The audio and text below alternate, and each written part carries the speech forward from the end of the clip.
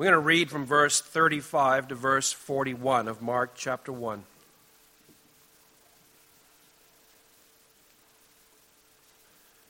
Beginning of verse 35, it says this: In the early morning, while it was still dark, Jesus got up, left the house, and went away to a secluded place and was praying there. Simon and his companions searched for him, and they found him and said to him, "Everyone is looking for you." And he said to them, "Let us go somewhere else to the towns nearby, so that I may preach there also, for that is what I came for." And he went into their synagogues throughout all Galilee, preaching and casting out demons. And a leper came to Jesus, beseeching him and falling on his knees before him and saying, "If you are willing, you can make me clean." And moved with compassion, Jesus stretched out his hand and touched him and said to him, "I am willing, be cleansed." Let's pray. Our gracious God and Heavenly Father, we come before you again, and Father, we seek for you and for your blessing this morning.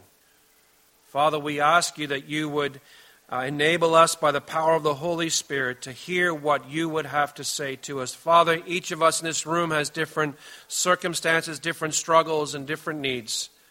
And Father, I pray that you would teach us by the power of the Holy Spirit this morning. Father, we pray that you would work in all of our hearts. Father, if there is one person in this room that does not know you, that has never bowed the knee before the living God in faith and repentance and is striving to follow you, Father, we pray this morning that you would work in that person's heart.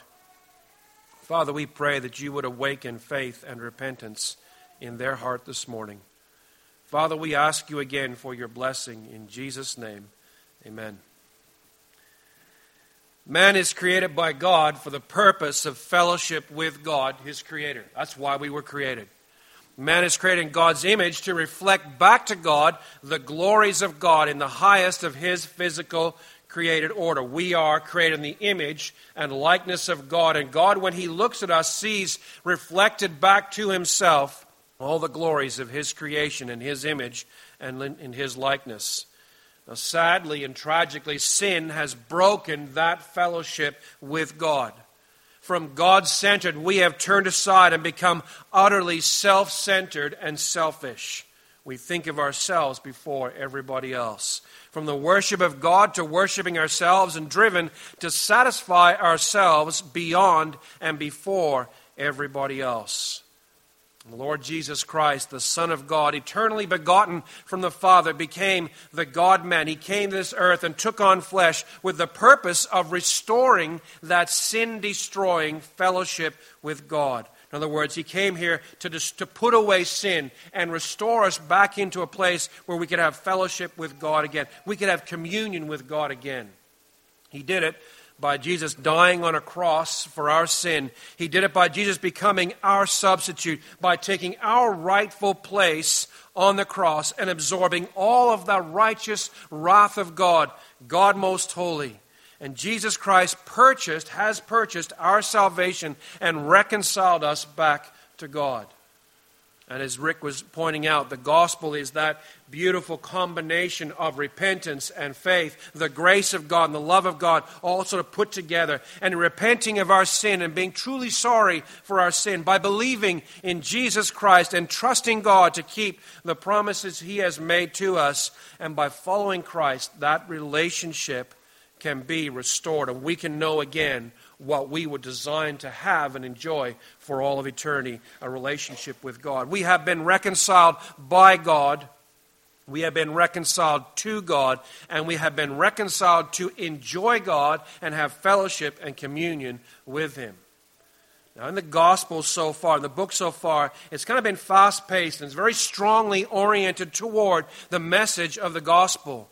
The days of Jesus, as you read through the first chapter, are very fast-paced. He's baptized and immediately driven by the Spirit of God into the wilderness. And he's tempted in the wilderness. And he's preaching to Galilee and calling disciples who are calling disciples.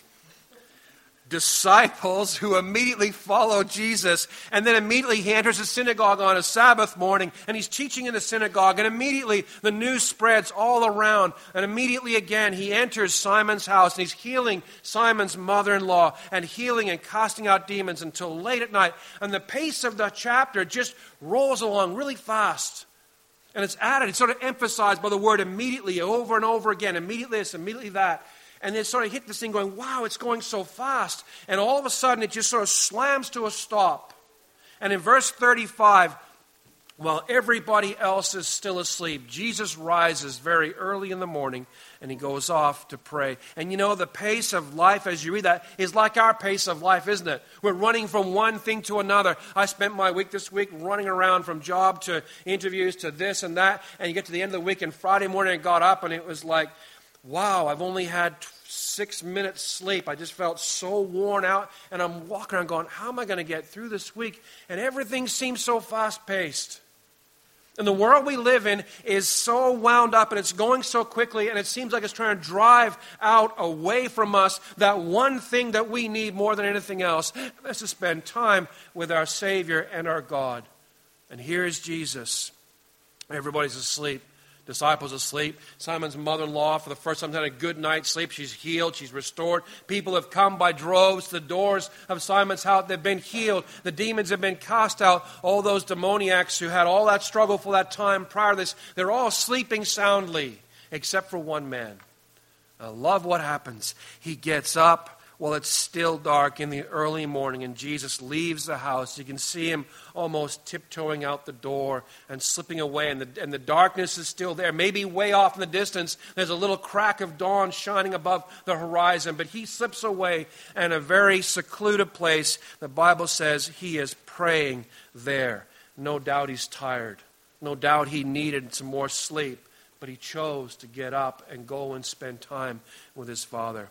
Now, in the verses before us, we have kind of set out for us what it means to live the servant's life. In verse number 35, we have there the power for ministry. Prayer is the power for how we do our ministry. If you're involved in ministry of any kind. By the way, if you're a Christian, congratulations, you're involved in ministry. Everybody is in ministry for the Lord. Doesn't matter what you do, whether you're a carpenter, doctor, accountant, pastor, preacher, whatever. You're all involved. We are all involved in ministry. And the power for that ministry comes in prayer. Verse 35, the servant's life is prioritized with prayer. The second thing that helps us understand the servant's life is this.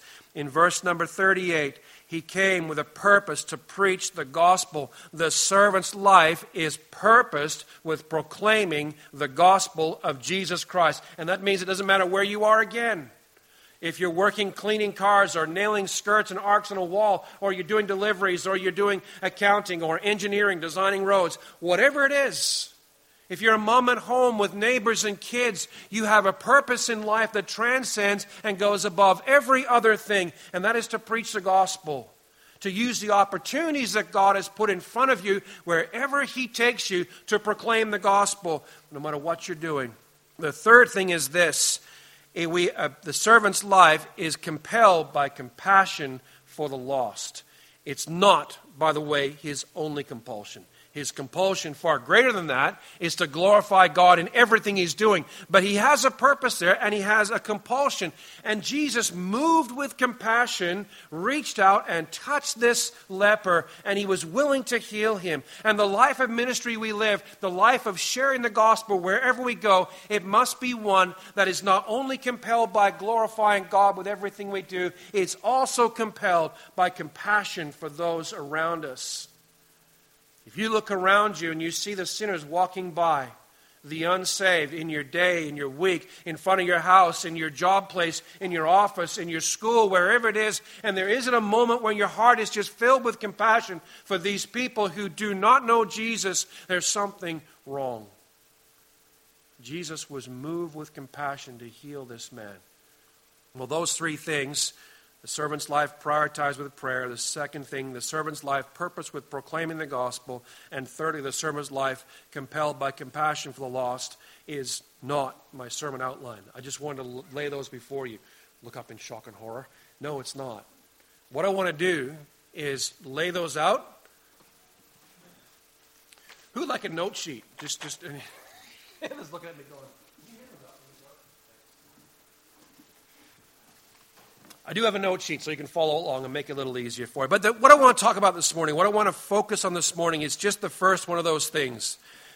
The servant's life and ministry prioritized with prayer in verses 35 and 37. I want you to notice Jesus' need for prayer. Now, something that's just a very interesting thought to kind of get in the back of your mind here. Jesus is God, omnipotent, omniscient, and sovereign. Jesus had no need to pray. In fact, being God, he could not pray. Now, you're immediately going, wait a minute, just hold on a second, time out, preacher boy. It says right there that he went and he prayed. And you're absolutely right, he did. And the reality is, in his divine nature, he could not pray because prayer by its very nature and very essence is the appealing to a higher authority, a higher power, a higher person for the things that we need and desire and delight in. So Jesus, being God, had nobody that he could really pray to. Yes, he could pray to his Father, but he is still God. That intimate relationship that they had before the foundation of the world is still going on. But Jesus is not only God, he is also fully and perfectly man. And as a man, he needed and he desired to be in prayer, to be in communication with his Father. He said in places in the New Testament, in the Gospels, that he sought his Father's will, that he might do it in everything he did. He sought his Father's mind, that he might speak the things that the Father gave him to do. So Jesus, in his divine nature, did not need to pray, but Jesus, in his human nature, needed to be with his Father, needed to be in prayer, to seek his Father's mind and his Father's will, that he might know what he should do for ministry. In fact, as you finish the story, and the disciples come and get him and say, hey, everybody's looking for you, we got to go back and work over there. Jesus says, no, let's go to other towns that I may preach the gospel, for that is what I have come forth for. That's why I've come forth, is to preach the gospel.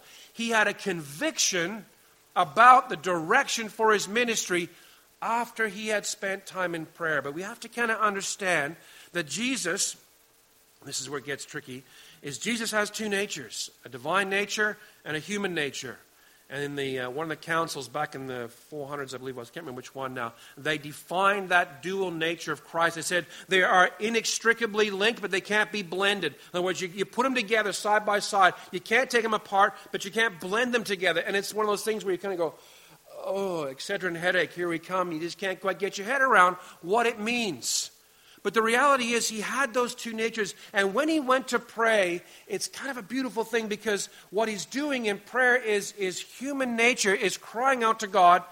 Again, I'm on dangerous ground. I don't want to divide the natures. But his human nature is crying out to God for direction, for wisdom, for strength. Even in the garden, he's praying that God might, if possible, remove that cup from him. And his divine nature, if you like, is enjoying that same sweet fellowship and communion that he had with the Father before the world began. And Jesus is praying there because he, as a man, needs to pray. He's praying there because, as God, he is enjoying that fellowship that they once had before. And he's praying that he might set us an example and show us how we are to live the life that we're called to live. There is a desperate need for us to pray. Jesus sought his Father's will for his ministry, his words and his deeds. He enjoyed again in those moments the perfect fellowshipping harmony that he had enjoyed prior to his becoming flesh and blood. Jesus needed to pray. And Jesus sets an example for it, us and what we're supposed to do. Listen, if you're here this morning and you're a believer and you're struggling to know how to pray, I think everybody in this room could go, yeah, you know what? I struggle sometimes to know how to pray. I struggle with my prayer life and having a disciplined prayer life. Well, this message is for you. If you're a believer and you long to have a deeper, more intimate fellowship with the living God, then this message is for you. If you struggle to understand prayer, if it seems like your prayers are bouncing off the ceiling, it seems like sometimes your prayers are just being ignored, then listen, this message is for you. From Jesus' an example and the disciples' actions, I want to give us 7 lessons. Probably won't get through them all, but we'll try get through all 7 little lessons for the believer's life of prayer. By the way, you don't have a prayer life, you have a life of prayer. You say, what's the big difference? A prayer life is one part of your life, but a life of prayer is the whole thing. We are to be people who are constantly, unceasingly in prayer before our God, and we're going to look at how that's possible. So there's 7 lessons I've got for you there. Number 1, prayer is a costly exercise. Number 2, prayer is a sacrificial exercise. Number 3, prayer is a costly exercise. Prayer is, scratch out sacrificial and put in solitary exercise. Thirdly, prayer is an unceasing exercise. Fourthly, prayer is a diligent seeking and searching for answers from God. Fifthly, prayer must be a diligent seeking for God Himself. And sixthly, prayer is a faith-filled exercise. And seventhly, prayer is the enjoyment of fellowship and communion with God. And you're wondering how in the world we're going to get through 7 points. Not sure. We'll see. Prayer is, first of all, a costly exercise and discipline. Look what it says there in verse number 35. In the early morning, while it's still dark, Jesus got up, He left the house and went to a secluded place to pray. Listen, all the spiritual disciplines of the Christian life will cost you something. Whoever said to themselves, you know what, I'm going to find some time, or I'm going to find time to do this other thing. Who's ever found time to do anything? Nobody. Nobody finds time. There isn't any extra time in your life. The reality is, our lives, like Jesus, are full from start to finish. Doesn't matter if you're a mom at home or you're an engineer or accountant, doctor, whatever it is. Your lives are packed full. And the reality is, if prayer is going to be a part of our life, if prayer is going to be an exercise and outflow of our life, we're going to have to make some costly decisions to set aside time for prayer. Every single spiritual discipline that we face, that we need to be involved in, whether it's reading our Bibles, memorizing Scripture, time with the Lord in prayer, are costly disciplines. They're going to take some time. And like Jesus, who needed to sleep, He got up. He sacrificed that time in sleeping. He sacrificed that time that He could have spent in the house. And He got up and He went away to a secluded place and He prayed there. Like any growing relationship, there is a necessity for time to be spent alone. A newly married couple in the Bible, I don't know if you knew this. If a guy was married and he went into the army and they'd say, "Have you when were you married?" "Oh, I was married a month ago." Out you go. And they'd send him home. He had to go back and spend a year with his wife to spend time with her to build that relationship. When we first got married, we were told, listen, don't get involved in too many things. In that first year of your marriage, you need that time to gel and to bond together, to build and solidify that marriage relationship. Guys, just married and just about to be married, I'll give you the same piece of advice. Don't get too involved in things. You need that time alone. You know what? It's exactly the same in our Christian spiritual relationship with the Father in heaven. We need that time to develop that relationship, listening to each other and speaking and responding to each other, learning from each other. No, we don't teach God anything, but we learn from Him. We spend time in His presence. And Jesus needed to get up early and go and spend some time and sacrifice something to be with the Lord. And the reality is, listen, you will never find the time. You have to make it. And that may mean that you learn to turn the TV off. It may mean that you maybe have to set your alarm for an hour earlier. It may mean you need to put that book that you're enjoying so much down. I got a stack of books, right? Like, no joke, right? Heather will tell you, that tall, beside my chair, and I read. And it's amazing. I can find so much time to read a Spurgeon sermon or a Lloyd Jones sermon or some other book on leadership or whatever. And my Bible sits there and I know, the Lord's, I can hear His voice saying, come and speak with me. Come and spend time with me. And even in some of the really good things, we need to stop and go, hey, what's the priority here? And the priority is that we need to be spending time with God in prayer. It's a costly discipline. Think about cost and what's involved. Daniel was a great example of this.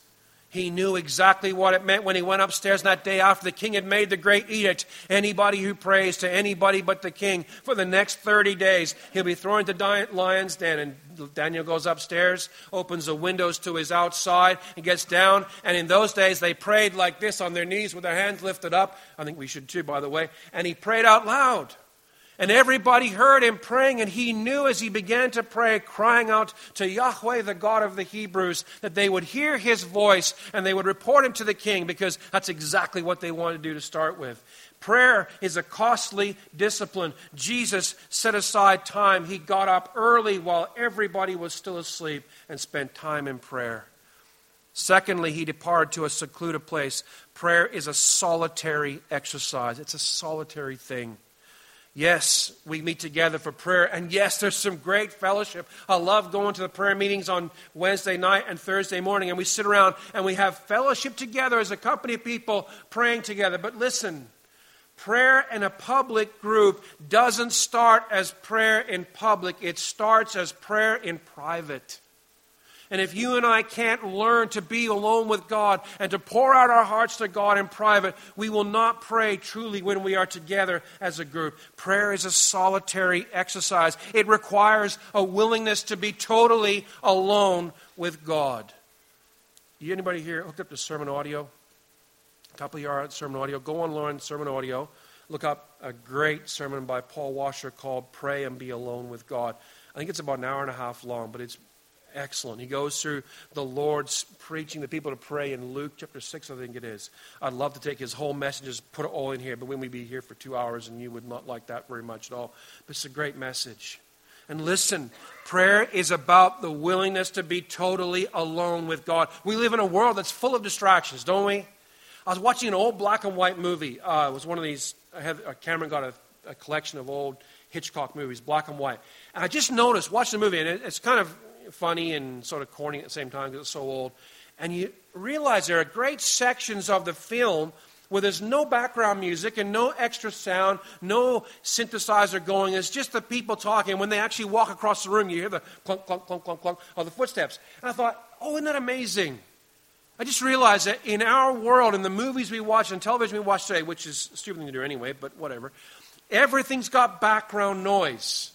Everything's got filler sounds. You watch young guys and they're studying for their math exam and they got 2 earbuds in their ear and they're studying hard and the music's boom, boom, boom, in their ears. And you go down the streets and you hear everybody's got their radio on and the music's playing. And you know what? One of the biggest problems with our society, with our culture, our generation is we've lost the ability to be alone and be quiet. To sit quietly in the presence of God. We were away for our anniversary, probably 10 years ago now. We've been away since then, don't worry. And we were in this spot, and it was really, really secluded up on top of this mountaintop in British Columbia, and there was this kind of an inlet, and the little cabin we were in was set on this top of the rock, and you walk out about, maybe 30, 40 feet, and it just dropped off sheer about 200 feet to the ocean below. And it was the middle of winter, and it was cloudy, and the clouds were sort of in there, and the place was deserted. No one else was there but us. And I got up in the morning to read my Bible, and I sat there on the couch with my Bible, and there was nothing. There was just not a sound. There weren't birds crying. Like here you get up in the morning, the birds are going like mad. And it was almost like it made me feel weird. And I realized, you know what? We've lost the ability to be totally alone and totally quiet before God's presence. And Jesus made the point of getting up and going away and being totally alone, putting all the distractions away from him, putting all the sounds that filled his day away, and just spending time in solitary communion with his Father and his God. We need, brothers and sisters, to be spending time alone. John Knox was one of those fiery reformers. He was a Scottish reformer back in the 15 and 1600s, thereabouts. And he used to rise every morning, in the middle of the night, actually. And his wife would wait, and she'd hear him get up and get out of bed, and he'd go off into his hallway and through their house, and he'd go into a room, and it'd be very cold and dark, and he would spend time there praying, and she would wait for a little while until she finally thought, it's too long, and he was sick, and he had other kind of problems, and she would go after him, and she would go to the door of the room where he was praying, and she could hear him on the other side of the door pouring out his heart to God, and she would knock on the door and say, "John, honey, don't you think it's time to come back to bed?" And he said, "No, I have 3,000 to care for, and I do not know how it is with their souls. I must be before my God in prayer." And John Knox, one of the great leaders of the English Reformation, every single night got up and spent time alone with God in prayer. Hudson Taylor, another similar story. Some people traveled with him, and he was a very strange creature of habits. And they said around 2 o'clock every morning you'd get up and you'd hear a scratch of a match being struck on a thing and a candle being lit. And Hudson Taylor would get up and he would spend several hours with his Bible open on his knees, enjoying and communing with God, one-on-one, alone with God. George Mueller, same thing. I heard a story years ago about this Chinese pastor. They put him in jail because he wouldn't stop singing the hymns and wouldn't stop preaching the gospel to everybody else in the prison because it was illegal to be a Christian, you know. And so they said, okay, fine, you want to sing the songs? You want to sing the hymns? And he said, yeah, I want to sing. I want to worship the Lord. They said, fine. They took him outside the prison, and they had an open latrine, which is like a big ditch with raw human sewage in there. And they took him and they lowered him down up to his waist in raw sewage and said, fine, you want to sing? Go ahead, sing. And they said as they leaned close to the walls, you could hear him singing in that undescribable muck. I come to the garden alone, and the voice I hear falling on my ear, the Son of God. I got the song all wrong. I come to the garden alone while the dew is still on the roses. And the voice I hear falling on my ear, the Son of God discloses. And he walks with me, and he talks with me, and he tells me I am his own. And he sat there and shoveled that muck while he was singing that song. He was so thrilled to just have some time to be alone with his God. And Jesus got up and he left the house to spend time alone with God. We need to learn that prayer is a solitary exercise to be alone with God. Thirdly, he was praying there. It's a continuous thing. The verb tense is very strange. So it talks about how he got up, he went, and then it says was praying. It just changes into a present continuous or past continuous. So it's carrying on. Our prayer is to be a prayer life that's without ceasing. It's to be an exercise like breathing, both voluntary breathing and involuntary breathing. Prayer requires disciplined times, and it requires undisciplined times to pray. Times when we regularly set aside to stop and meet and speak with our God, to commune with him. And those moments, whether it's you set apart 6 o'clock to 7 o'clock in the morning, or you set apart, if you're busy, if it's 6 o'clock to 6:10, whatever it is, we set aside a time when we come together, we come before our God and meet with him and pray with him. It's also to be an ongoing thing, wherever we are, whatever we're doing. 3 of the great Puritan men were sitting in a public house, and they're having a meal together, and they were discussing over their meal how it is that anybody could be praying without ceasing. How can you do that? And they wrestled back and forth, and one said, it's too busy. I got all this thinking and writing to do. Well, it's too hard because I got so much preaching of the gospel to do. Another one said, listen, it's too hard. I got all these things going on in my life. I can't do it. And there was a servant girl, and she's running back and forth with, the meal and the food and the drink and so on. And finally she said, oh, sirs, I do that all the time. And these Puritan, really smart guys, and they look at her and they said, well, tell us, how do you do that? And she said, well, I get up in the morning and I dress myself and I pray that God will clothe me with his righteousness. And I come downstairs into the rooms down here and I sweep and I clean. And as I sweep and I clean with the broom and my mop and my rag, I pray that God will sweep and clean the filth of sin and disobedience out of my life. And I heard that and I thought, she's got it. She understood how to take every little part of her life, every little thing that she was doing, and turn it into a prompter for prayer. So I went to work and I tried it. I thought, okay, I'm cutting wood. I'm cutting wood, right? Lord, teach me to walk a divided life. Lord, teach me to divide the Word of God correctly. Went over, took my glue and my nails, and I'm gluing up and nailing arcs and skirts on the wall of this house, and I'm banging away with the glue. And I thought, Lord, fasten the Word of God, the truth of God, to my heart with glue and nails so it never gets free. Lord, as I'm driving down the road, Father, keep me walking on the straight and narrow way. Let your Word light the path before me.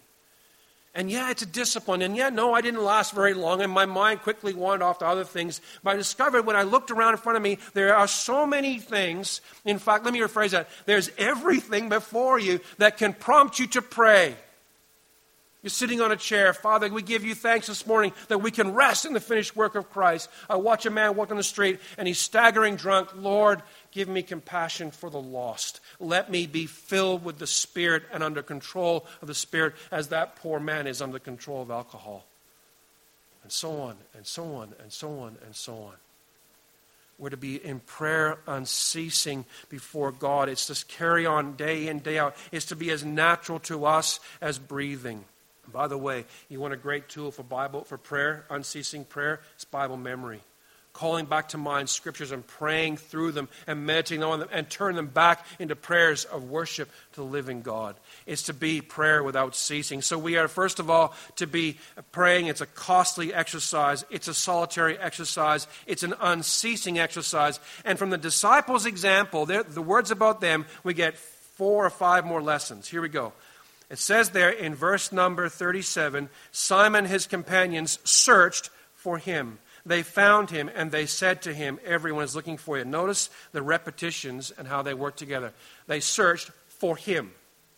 They found him. And they spoke with him. I thought, you know what? That's it. I was sitting in my office on Friday morning and I was crying out to the Lord, Lord, I want a message that's not just from my study, not just from exegesis, not just from things I've heard that I can put together. I want a message for the people of God, for all of us as a church, that is from your heart to all of us. And this is the phrase that just hit me like a ton of bricks. They searched for him. I thought, you know what? There is so much about prayer in that statement. They searched for him. Jesus had... They searched for him and they found him and they said to him, and I want you to notice the next one is they searched for him. Just emphasize the word searched there, okay? Jesus had withdrawn himself away from the disciples to pray. He had gone to a secluded place. And unlike our cities and towns, a secluded place, it could have been a whole host of places. You think about rural Australia, right? There's a farmhouse in the middle of nowhere or a little village. And it's all surrounded by empty fields. And there's all kinds of places that you could go. And a man, Devin, could walk off into the fields of rural Australia and he could hide himself in thousands of places. There are so many places that Jesus could have hid himself. And what had to happen is they had to go and look for him. And you don't know how long it took. Maybe it took a few hours. Maybe it took part of a morning. Maybe it took the whole day. And they searched unceasingly until they found him. And here's the point. There was a desire to find Jesus. They had to get to him. There was a desire to be with him again. They'd seen him. They'd followed him. They'd heard his message. They'd watched him cast out a demon. They watched him heal sicknesses. They watched him preaching and teaching the word of God. There was a desire to find him and be with him, to speak with him again. And they searched because they first had a desire for him. Let me ask you the hard question. Is your desire to be with Jesus, to sit down and commune with him one-on-one? It's not just a heavenly thing. It's a now thing. It's a thing we can enjoy right now, face-to-face, by faith, yes, but face-to-face communion and fellowship with our God. Prayer is a diligent, searching exercise. You know, sometimes God occasionally withdraws from us to teach us to be diligent in our search, to increase our dependence on him, to show us our need for him. Prayer is seeking the face, the mind, and the will of God. And you know what? Prayers are not answered instantly, are they? We've been praying for one thing I can think of right now since the day this church began. Or shortly afterwards. We've been praying for Maria for a job. That's 3+ years. We're praying and praying and praying and praying. Is God just forgetting that prayer? Does God just never get to it? Is it on the bottom of his priority list? No. The Bible tells us the minute we begin to pray and ask for God in prayer, God is already rising to meet and answer that prayer. God is going to answer that prayer, but his timing is not always our schedule, our time. When we prayed about a place to meet, when we first began Casey Bible Church, I finished praying. I went out for a walk and I pleaded with God that he might open doors to show us where we could meet. I got back and there was already an email sitting on my computer waiting to tell me, hey, listen, that community center is available. If you want it, you're at the bottom of the list, but we'll put you to the top of the list and you can have it if you want it. And we took it. God had already answered that prayer even while I was still praying for that thing. Prayer is a diligent, searching exercise. Listen to Abraham's life. Abraham prayed for Isaac for how long? Anybody remember? Long time. Close. It was 25. Yeah, 75 to 100. He got the kid when he was 100 years old. 25 years he prayed every single day. I'm sure he went out there and on his knees with his hands lifted up to heaven, he cried out to God to answer, to fulfill the promise that God had made to him. You will have a son. You will become a nation. In fact, nations, plural, will come from you. And he kept praying, kept praying, kept praying. Remember the story about him and Abimelech?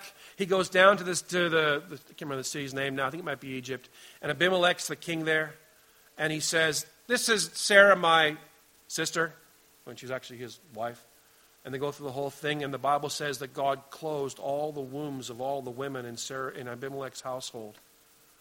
And at the end of that story, Abraham cries out to God to open the wombs, and the sense of the story is it's almost instantly.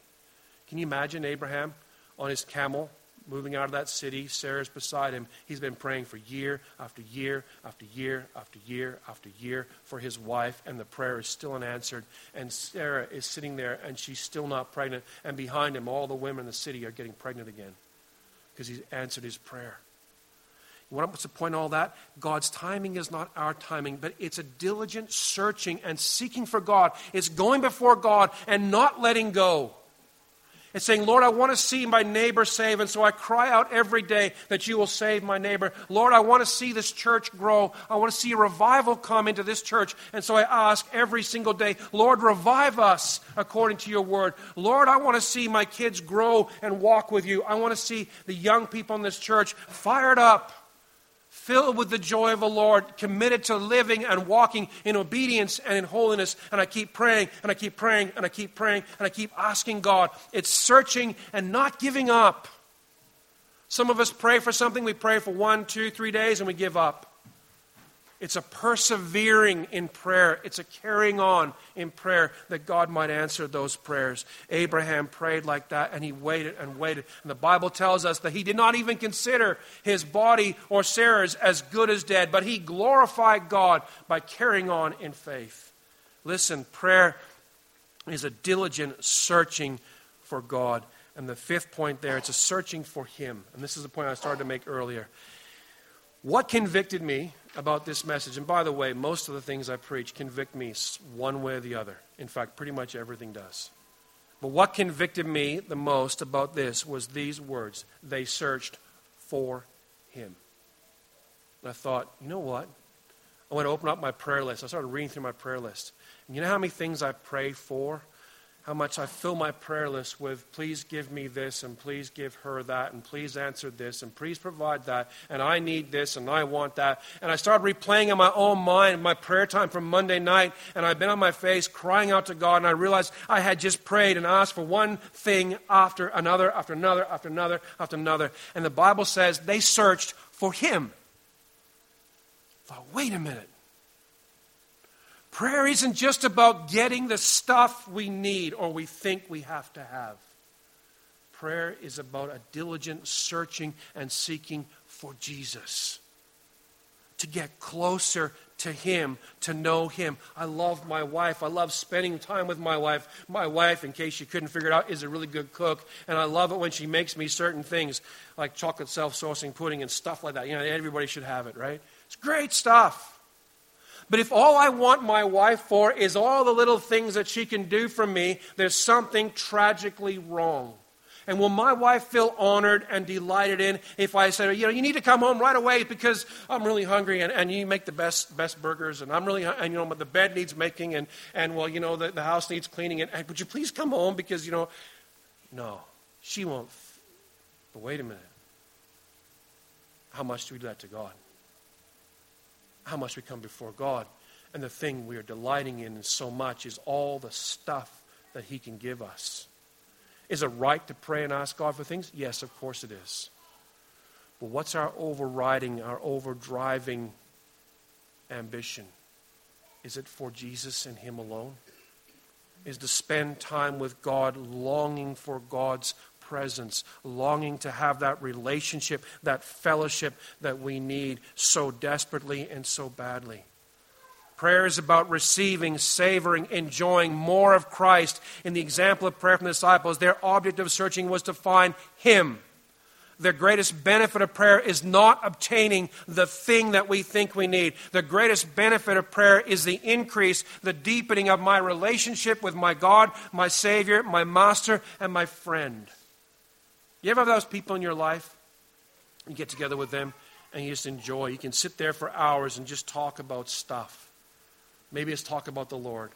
And there is a deep relationship there, and it just, all the little trivial stuff just flies away, and right away you're enjoying that friendship, that fellowship with that other person.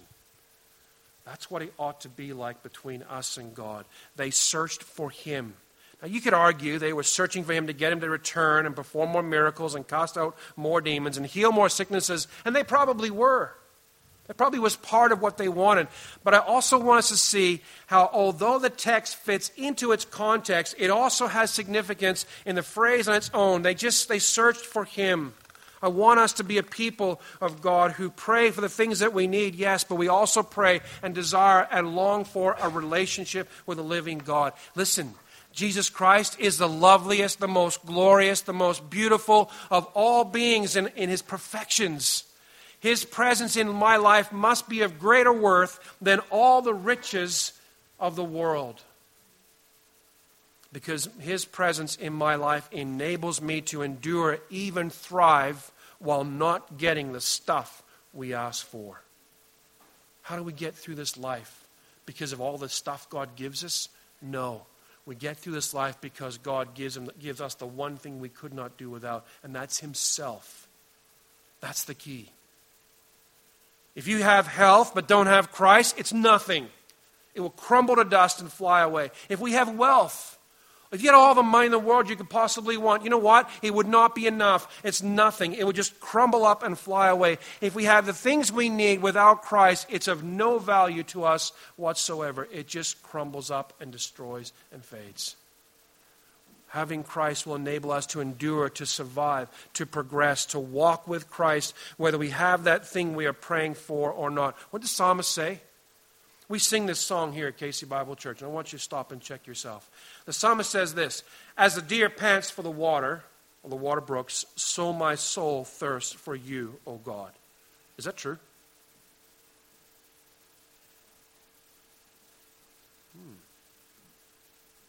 Is it true? You ever see an animal that's thirsty? Well, you're looking at one who's thirsty. You ever see some person that's gone without water for a certain amount of time? I heard about cattle drives back in the 1800s in the American Old West. And they go across these great arid plains, and the cattle would begin to, you see the heads would come up, and they begin to smell. They could smell the water from miles.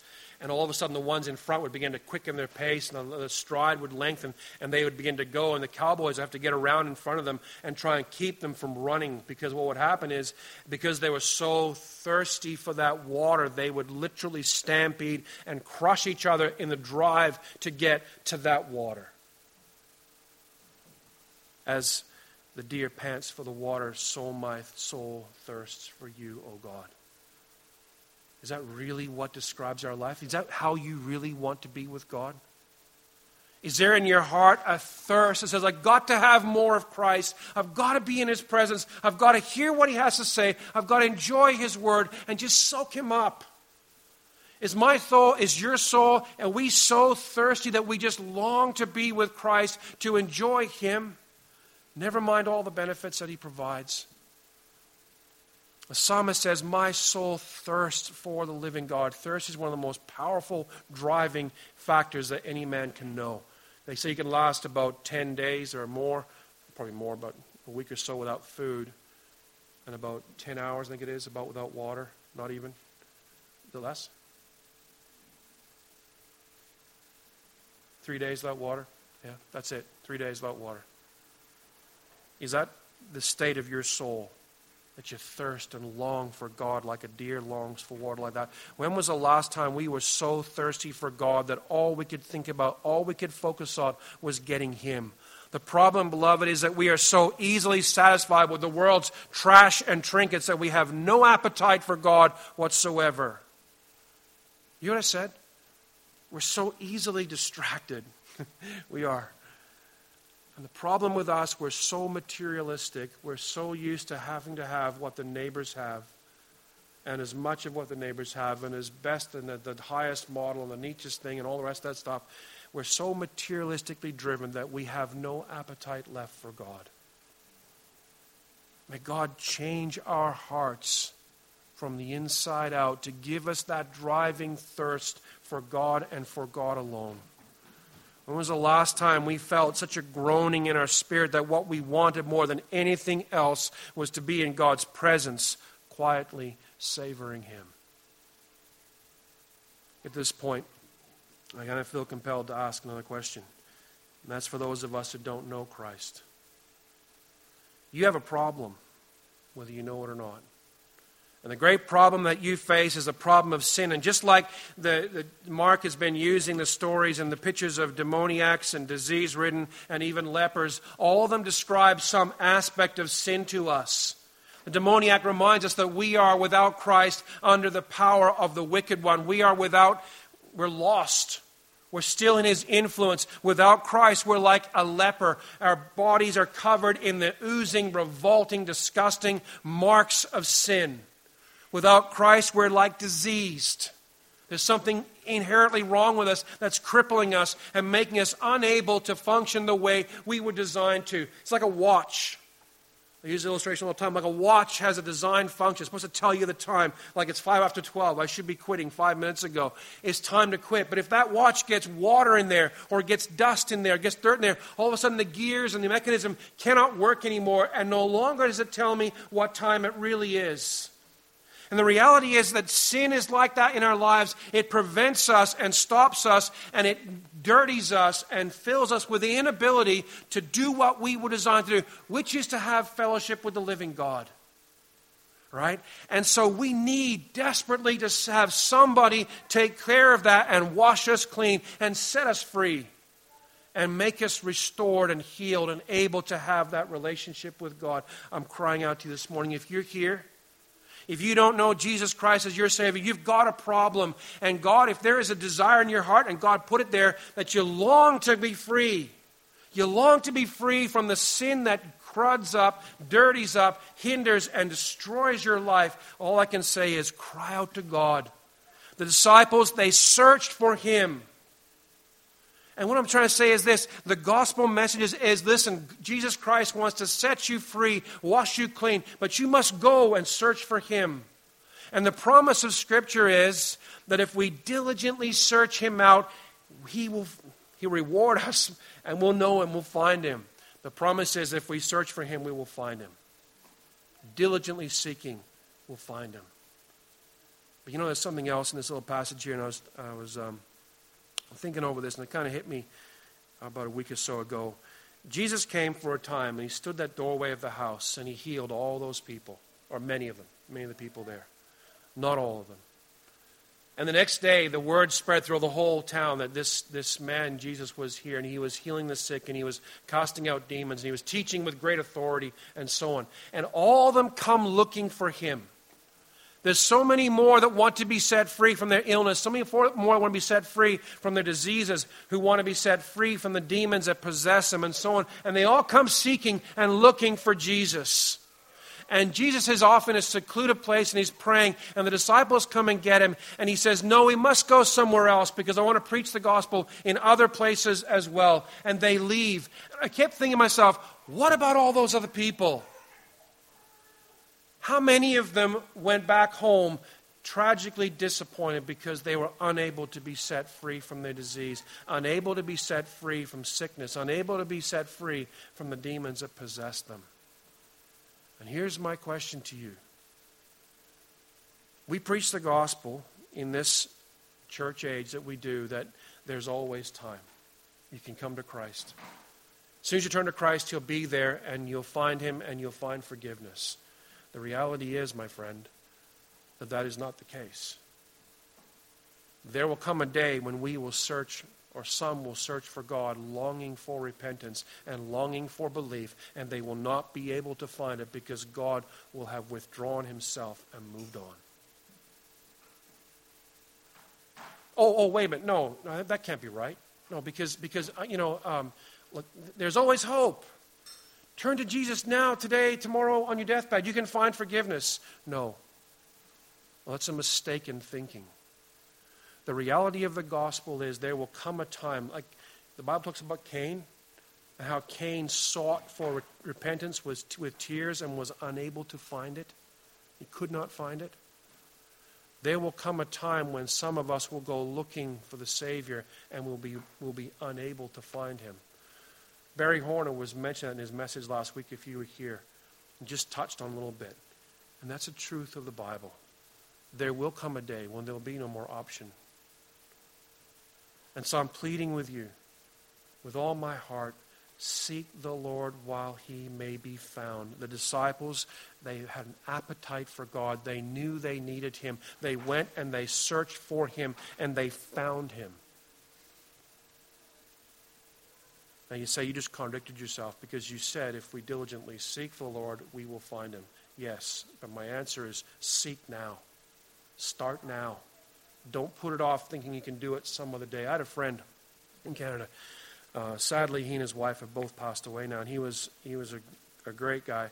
And I mean great in every sense of the word. He was a big man, about 6'4" and bigger than me, if you can imagine that. And he was a police officer.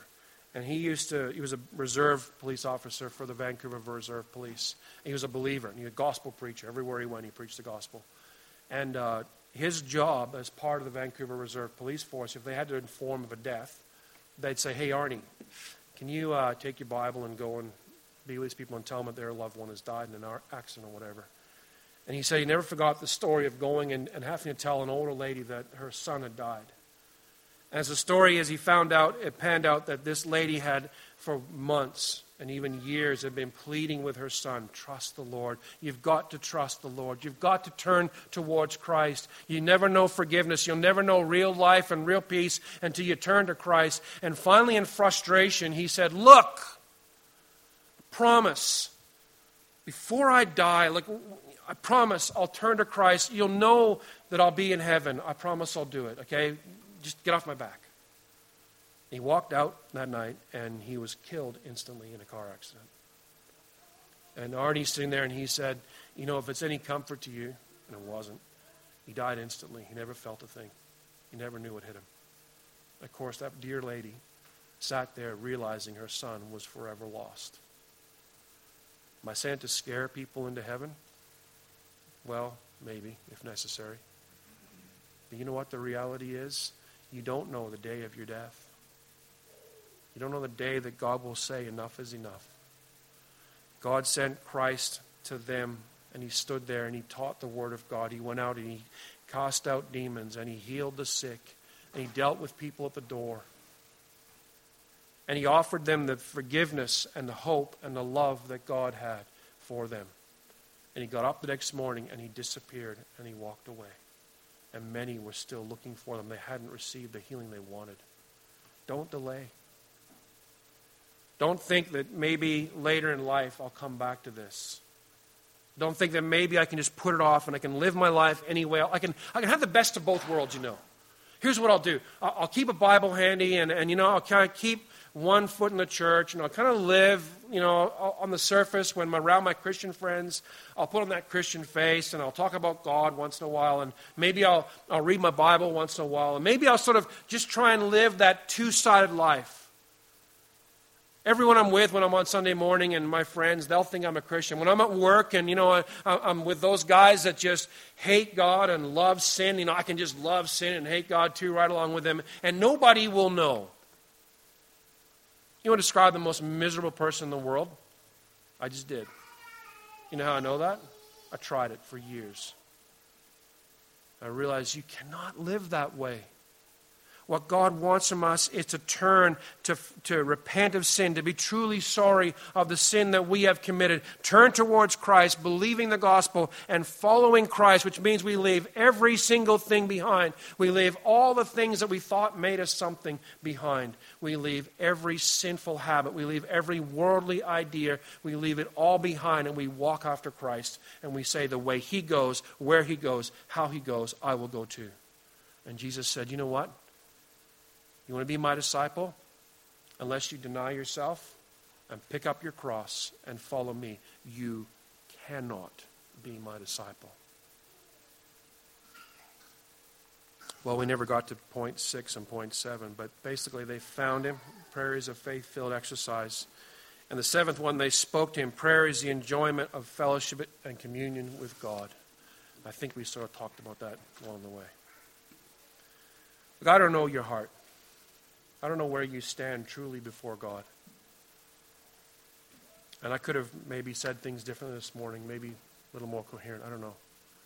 But I'm absolutely convinced of something else, that the Spirit of God works in spite of the preacher. Thank the Lord for that. But I don't know where you stand before God.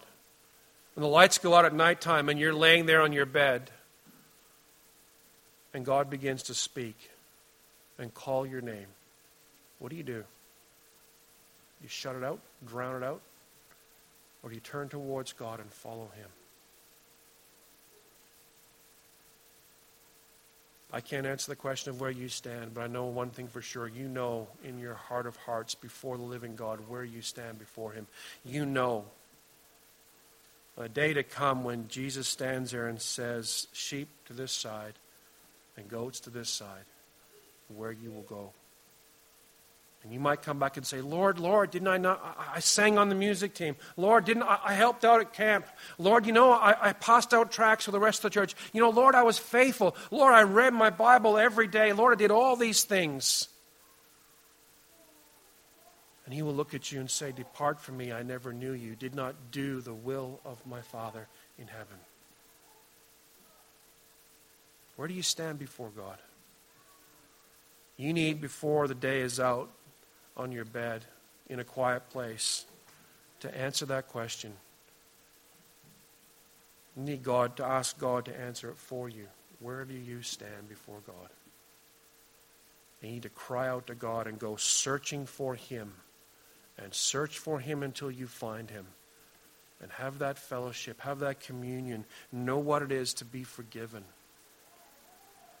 Let's stand and we'll pray, and then we'll sing in one more song.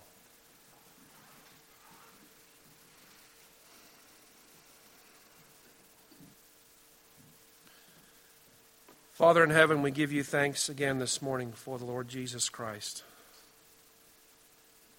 And Father, we thank you for the example he set for us.